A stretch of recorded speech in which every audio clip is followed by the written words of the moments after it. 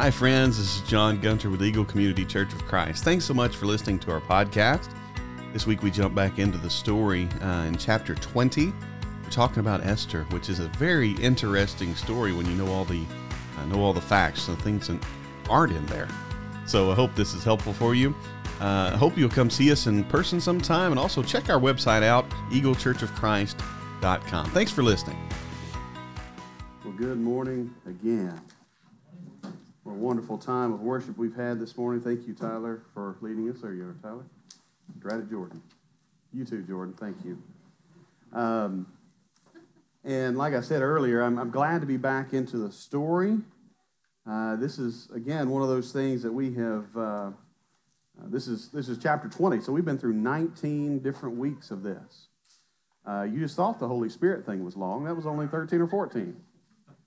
So the story, chapter 20, is talking about Esther.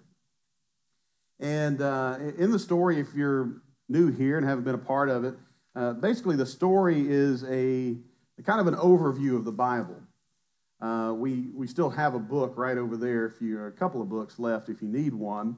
But basically what the story is focused on is both our story as a lower story and what we see and experience and feel right here as we go through life. And also what the author will talk about as the upper story. What is God doing through all of this? How is God kind of managing things as we go about life here? And the weird thing is, it's kind of funny that this book itself was put into the story, because it does a really good job of talking about all the things going on in the here and now and how they're experiencing it, but not mentioning God or what God's doing or how God looks on these things at all. So as you read through Esther this week, or maybe this is all new to you and you forgot, what you should notice is that when you read through Esther, God is not mentioned. A lot of things are kind of iffy at best, morally. And so what we're going to do this morning is kind of I've collected the scripture to kind of tell the story in order without reading all the chapters. So bear with me as we go through the story of Esther this morning, as we start with Esther chapter 1 and verse 10. On the seventh day, when King Xerxes was in high spirits from wine, he was drunk. And luckily, he was a happy drunk, I guess.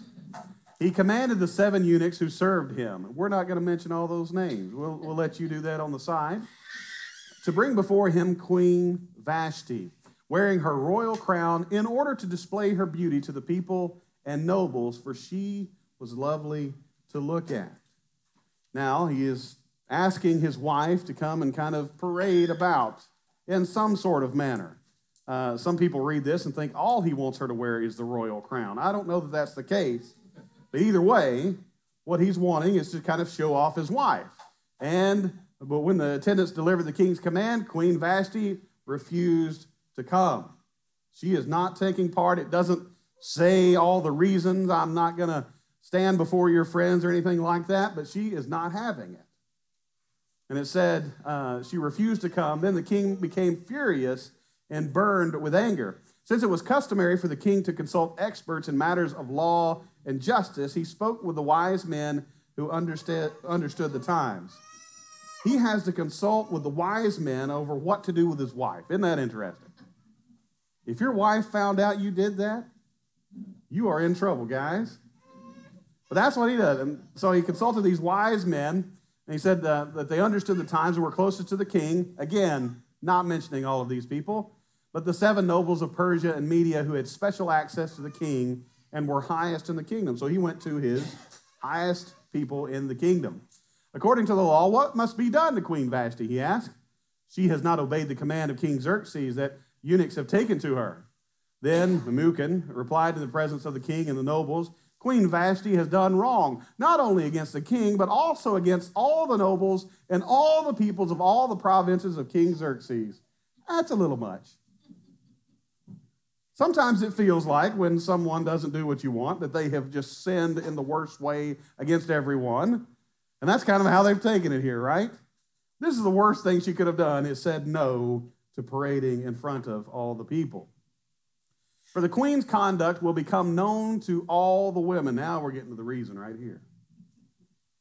The queen's conduct will become known to all the women, and so they will despise their husbands and say, King Xerxes commanded Queen Vashti to be brought before him, but she would not come. This very day, the Persian and Median women of nobility who have heard about the queen's conduct will respond to all the king's nobles in the same way. There will be no end of disrespect and discord. And all the women said, Amen. The fear here is that because the queen did it, I'm going to go home and my wife's not going to listen to a word I've got to say because the queen did it. Isn't that just a great excuse for all that's going to happen if you've read in Esther? Isn't that interesting? But this is what kind of sets everything off. And so what they decide is something has to be done.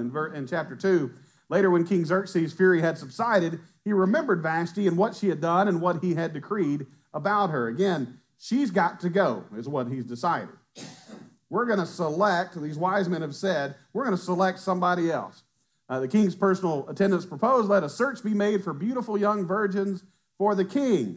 Let the king appoint commissioners in every province of his realm to bring all these beautiful young women into the harem at the citadel of Susa. Let them be placed under the care of Haggai, not Haggai, Haggai, the king's eunuch, who is in charge of the women, and let beauty treatments be given to them. I'm not going to touch that one. Then let the young woman who pleases the king be queen instead of Vashti. This advice appealed to the king, and he followed it. Can you imagine that? My wife's not listening to me. All my wise guys that I have in the kingdom are saying, you know what, let's have a beauty pageant.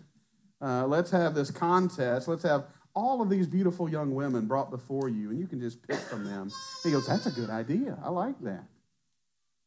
Wisdom is not running rampant in this story so far, is it? Again, this is not a Jewish setup here. This is a pagan way of life, and of course, that's what we're seeing here. But Esther, again, gets pulled into this. When the king's order and edict had been proclaimed, many young women were brought to the citadel of Susa and put under the care of Haggai.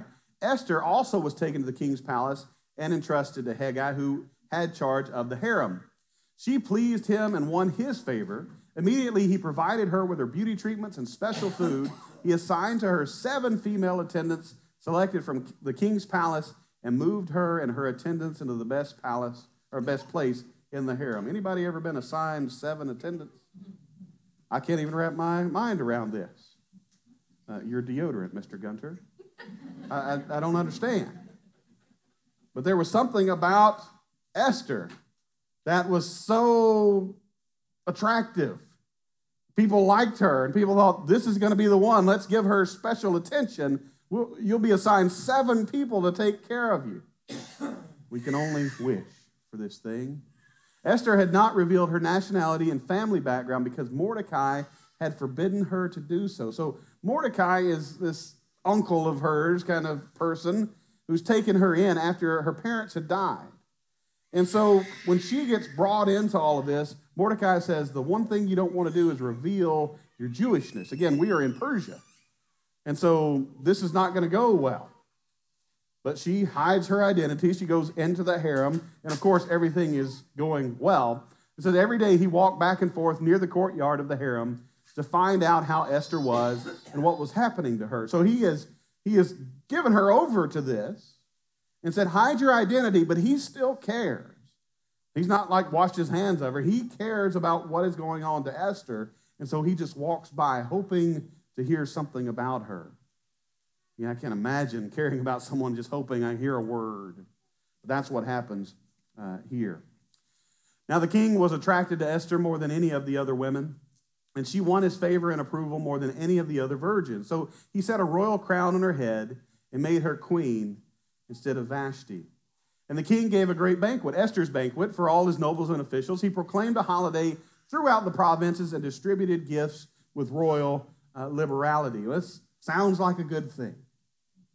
That the king is so happy now that he is giving gifts liberally.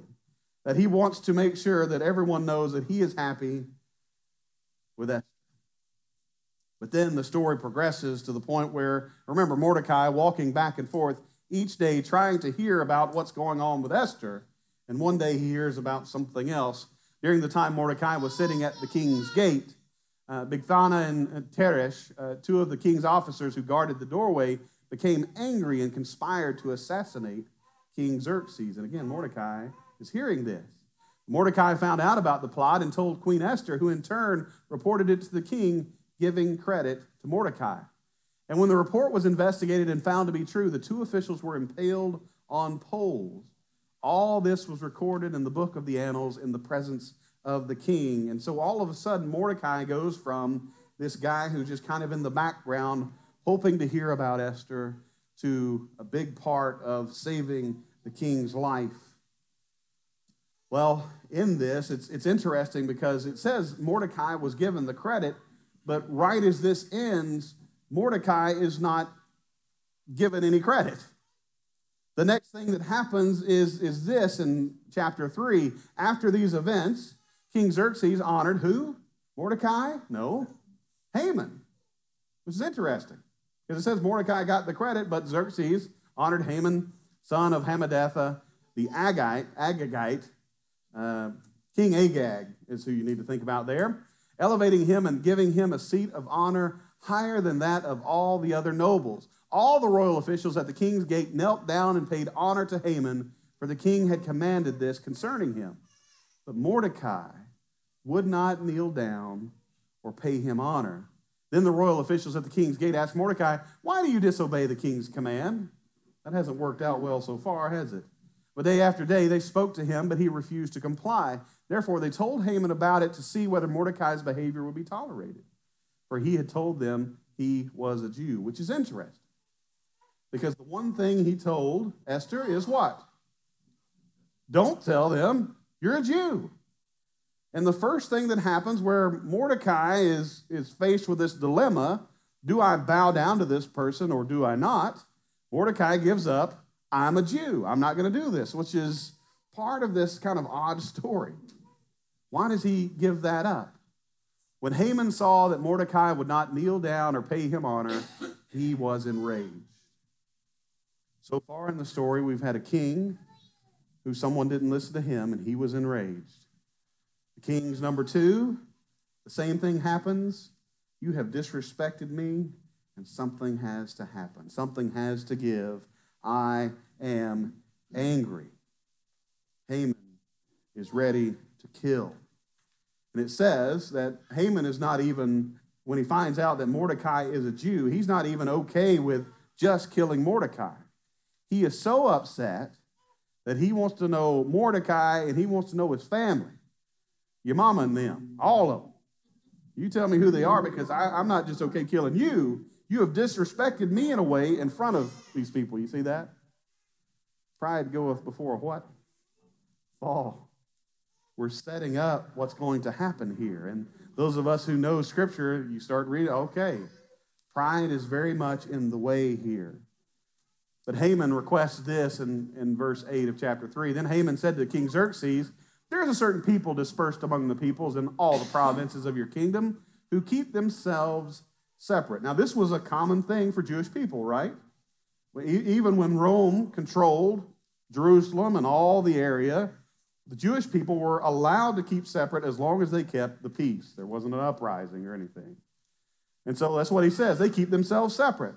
Their customs are different from those of all the other people, and they do not obey the king's laws. It's not in the king's best interest to tolerate them.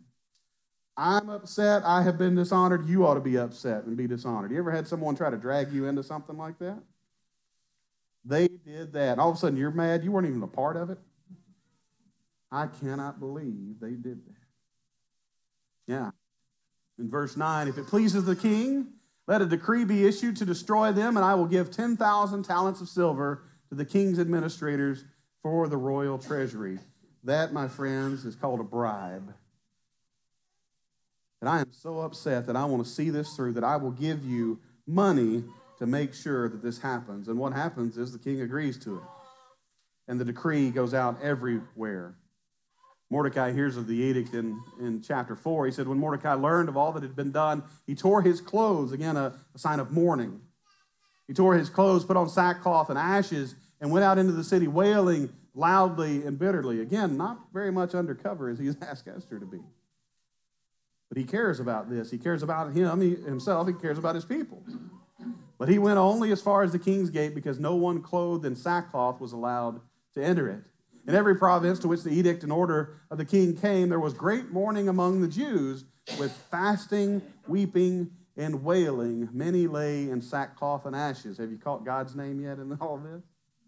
Still no. Even when they mourn, even when they're going to fast, there is no mention of prayer. But it still touches them. They're still reacting, and you're going, where is God in this story? Well, Mordecai goes to the person that he knows can do something. So Hathach went out to Mordecai in the open square of the city of the front of the king's gate. Mordecai told him everything that had happened to him, including the exact amount of money Haman had promised to pay into the royal treasury for the destruction of the Jews. He also gave him a copy of the text for the edict of their annihilation, which had been published in Susa, to show Esther and explain it to her. And he told him to instruct her to go into the king's presence, to beg for mercy, and plead with him for her people. And Esther says, I don't know about that. Because one of the laws, one of their rules was you don't go to the king unless the king asks for you. And so we see the importance again of the beginning of this story. When the king asks for you, you better show up. And so what Esther says is, well, if I go before the king and he has not asked, I may be killed. And Mordecai says this, when Esther's words were reported to Mordecai, he sent back this answer. Do not think that because you are in the king's house, you alone of all the Jews will escape. That's the interesting part. It almost sounds like a threat. What do you do with that? Because who knows that she's a Jew? Mordecai. But he says right here, do not think because you're in the king's house, you alone of all the Jews will escape. Now again, because we don't get all of the commentary on this, all we have to go on is this statement. What is he doing there? Is this a statement of, if I go down, you're going down with me? I don't know. It's very ominous. For if you remain silent at this time, relief and deliverance for the Jews will arise from another place, a moment of faith. A moment of faith, though not spoken. Something's going to happen. Deliverance will happen from another place, but you and your father's family will perish. Again, I don't know why he thought that. And who knows but that you have come to your royal position for such a time as this. The idea behind this statement, I think, is God's providence. But how have you come to this place and time that you were put here? Something has happened, something behind the scenes, something has made it to where this edict has gone out, which anyone could have offended Haman, it sounds like. But it was Mordecai, and Haman puts this out and bribes the king. But he has someone in place that can do something about it. And who's to say it's not for a time such as this, is what Mordecai is saying here. Esther relents in the next verse. Then Esther sent this reply to Mordecai, go gather together all the Jews who are in Susa and fast for me. Again, no word of prayer, but fast for me. Do not eat or drink for 3 days, night or day. I and my attendants will fast as you do. When this is done, I will go to the king, even though it is against the law. And if I perish, I perish. Again, this idea of, okay, well, at least I'll be faithful to Mordecai. No mention of God in this. And so what Queen Esther does at this point is ask for a banquet, not only with King Xerxes, but also with Haman. And Haman, being the prideful man that he is, says, all right, I got the invite I wanted to go to. I'm the VIP. I've got the nice lanyard. I've got the press pass. I'm on the sidelines. I'm in the locker room. And so Haman goes home, and he is standing before his family, telling all of this, propping himself up. Anybody know someone like that? Pretty much avoid those kind of people. The one-uppers of the world. You tell a story, and they start their next sentence with, that's nothing. Let me tell you about me. That's the kind of man Haman seemed to be, and this is what he's doing before his family. And of course, the story goes that when they actually meet, well, actually before they met, the king is up at night, and he said, I can't sleep. And so he has the Chronicles of the Kingdom kind of read to him. It's like, oh yeah, that Mordecai guy that saved my life, whatever happened to him? Did we honor him? No, you did not. And so at the banquet, the king says this. He said, Esther relented. Yeah, so Mordecai went away and carried out all of Esther's instructions. When Haman entered, I was paraphrasing this, I should have been reading it. The king asked him, what should be done for the man the king delights to honor? Now Haman thought to himself, who is there that the king would rather honor than me? I'm sure this guy was just a delight to be around. I have no doubt that he would pick you up on a day you are feeling down to delight in who he is, I guess. Who is there that the king would rather honor than me? So he answered the king, for the man the king delights to honor, have them bring a royal robe the king has worn and a horse the king has ridden, one with a royal crest placed on its head. Let it know that it's from the king. Then let the robe and horse be entrusted to one of the king's most noble princes. Let them robe the man that the king delights to honor and lead him on the horse through the city streets, proclaiming before him, this is what is done for the man the king delights to honor. Go at once, the king commanded Haman, get the robe and the horse and do just as you have suggested for Mordecai. I've got to think he was on his way out and he heard that name and he just stopped. What do you mean, Mordecai? Do that for Mordecai the Jew who sits at the king's gate. Do not neglect anything you have recommended. And that's what he tells here. That's what he tells Haman here. Again, this reversal. This I will be lifted up. I think I'm the most important. And all of a sudden, you do this for Mordecai. And again, as the story goes, because Haman has shared all of this with his family is supporting him. What you ought to do is prepare a 75-foot stake to impale Mordecai on. You remember that guy that's dishonored you? And all of a sudden, Haman is leading this guy through the street. And the story ends because the plot is uncovered. Esther says, she pleads before the king, what I want is for my people to be spared. The king then, he understands that, okay, she's a Jew. She did not know that. And he goes ahead and he allows Mordecai to take Haman's spot, for Haman to take Mordecai's spot on the 75-foot stake. Not only that, but she asked for, can we defend ourselves? Can we go on the attack for people who are attacking us? He says, yes. And the first day they kill 500 people. And they said, well, can we extend that a day? And all of a sudden it says they killed like 75,000 people. And I don't know what to do with that, to be honest with you. But the story goes on and on about all of these things and all of the ways that you would think a Jewish person would be uncomfortable with. No God, no prayer. We're not talking about the law. In fact, what Esther engages in is very much violating the law.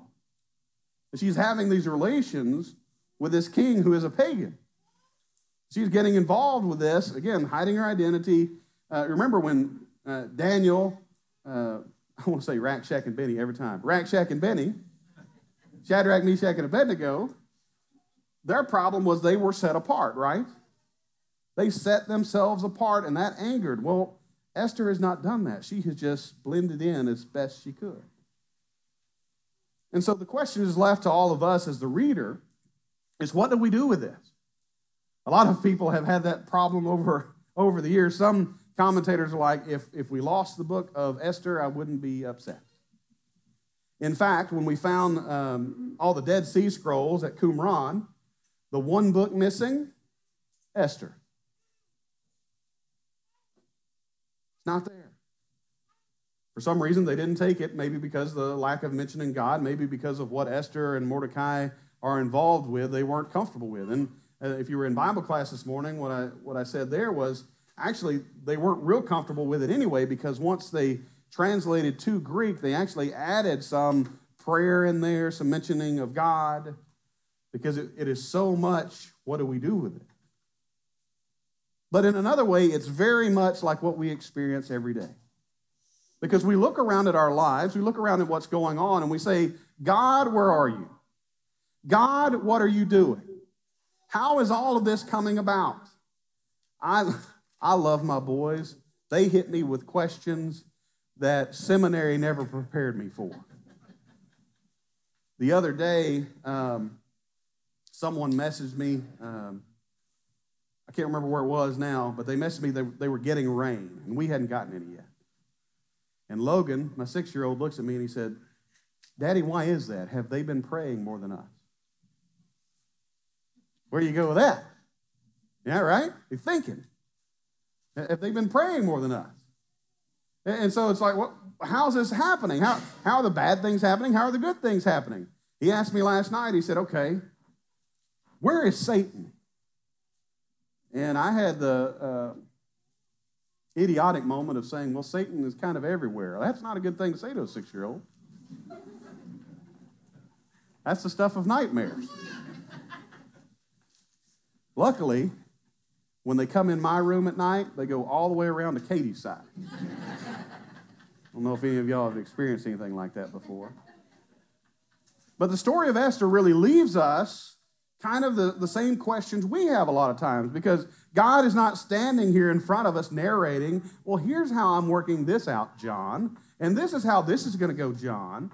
And we kind of live life, a life of faith that says, I know God's doing something. I know that He is faithful to bring about my salvation, to bring about the good for me. But I don't know, I couldn't explain it to you. I couldn't show you all the things that are happening, but the story of Esther shows the reversal. Again, that all of a sudden Haman believes I'm going to be lifted up, and who's lifted up? Mordecai. And they think, okay, well, we'll kill the Jews. Well, no, God is faithful. And though God is never mentioned, remember, God has a promise to the people that you are going to be my people, and He will bring about their salvation. And so there would be no Holocaust on that day. God, in His providence, whatever that looks like, is still faithful. And so I would imagine if we opened this up this morning and said, how is God working in your life? You would have a lot of questions like we do in Esther. I don't know. I couldn't tell you all the things. I've experienced some things like Esther and Mordecai. Man, you were in this place at this time, and it seems like that's a really good thing. And it seems like God is there. I can think about a lot of different places in my life where I don't know which way I'm going to get out of this. All of a sudden, God's timing comes through. In our church, I didn't think we were ever going to sell the Lakewood building, and all of a sudden, a lady said God told her to buy a building for those people and pay cash. Can I explain that to you? No, I cannot. But as I look around the world, as we view creation, as we view all the things that God does for us, how He sustains us, how He puts us in places, I've got to think that's God. And though Esther does not mention Him, I believe God is there. That maybe they can't explain it, and even though they are not faithful Jews in the sense that a lot of Jewish people would even be comfortable, God still works, and God still is faithful. But I imagine if a story was written about my life, you might look and say, man, John was involved in things he shouldn't have been involved in. Amen. And God still worked. And God still was faithful. And so this story is a reminder that we're not perfect. You're not going to be perfect. But God is. And He will guide you, and He will make sure His promises are taken care of. And so when you read Esther, read with that in mind. How do we act? How do we do? How do we explain who God is? And I'm glad we can explain it. Because God is much bigger and grander, I think, than we could even wrap our minds around. I've talked to you a lot about not putting God in a box. I don't think there's a box that can contain Him. And so I think we just be faithful in the ways that we are faithful. We strive to live life. We try to answer the hard questions that maybe our 6-year-old had. but we go about living a faithful life to God. And so that's my encouragement to you this morning, that I pray that in whatever trial you find yourself right now, that you are searching for God, like in this story. That you are trying to figure out, how is God working here? That hopefully we don't resign ourselves to, well, God's just not here anymore. God's just not with me anymore. That God is there working for your good. So I want to encourage you, if you have strayed from the path, come back to Him. If you need the prayers of this church, we'd love to pray with you. If you'd love to put on Jesus in baptism, we've already got a swimming pool reserved, don't we, Blake? Kayla? We're going to make that happen today. We'd love to put you in the mix with everybody else. And once you begin that walk with Him, if you have any need, would you come this morning as we stand and as we sing?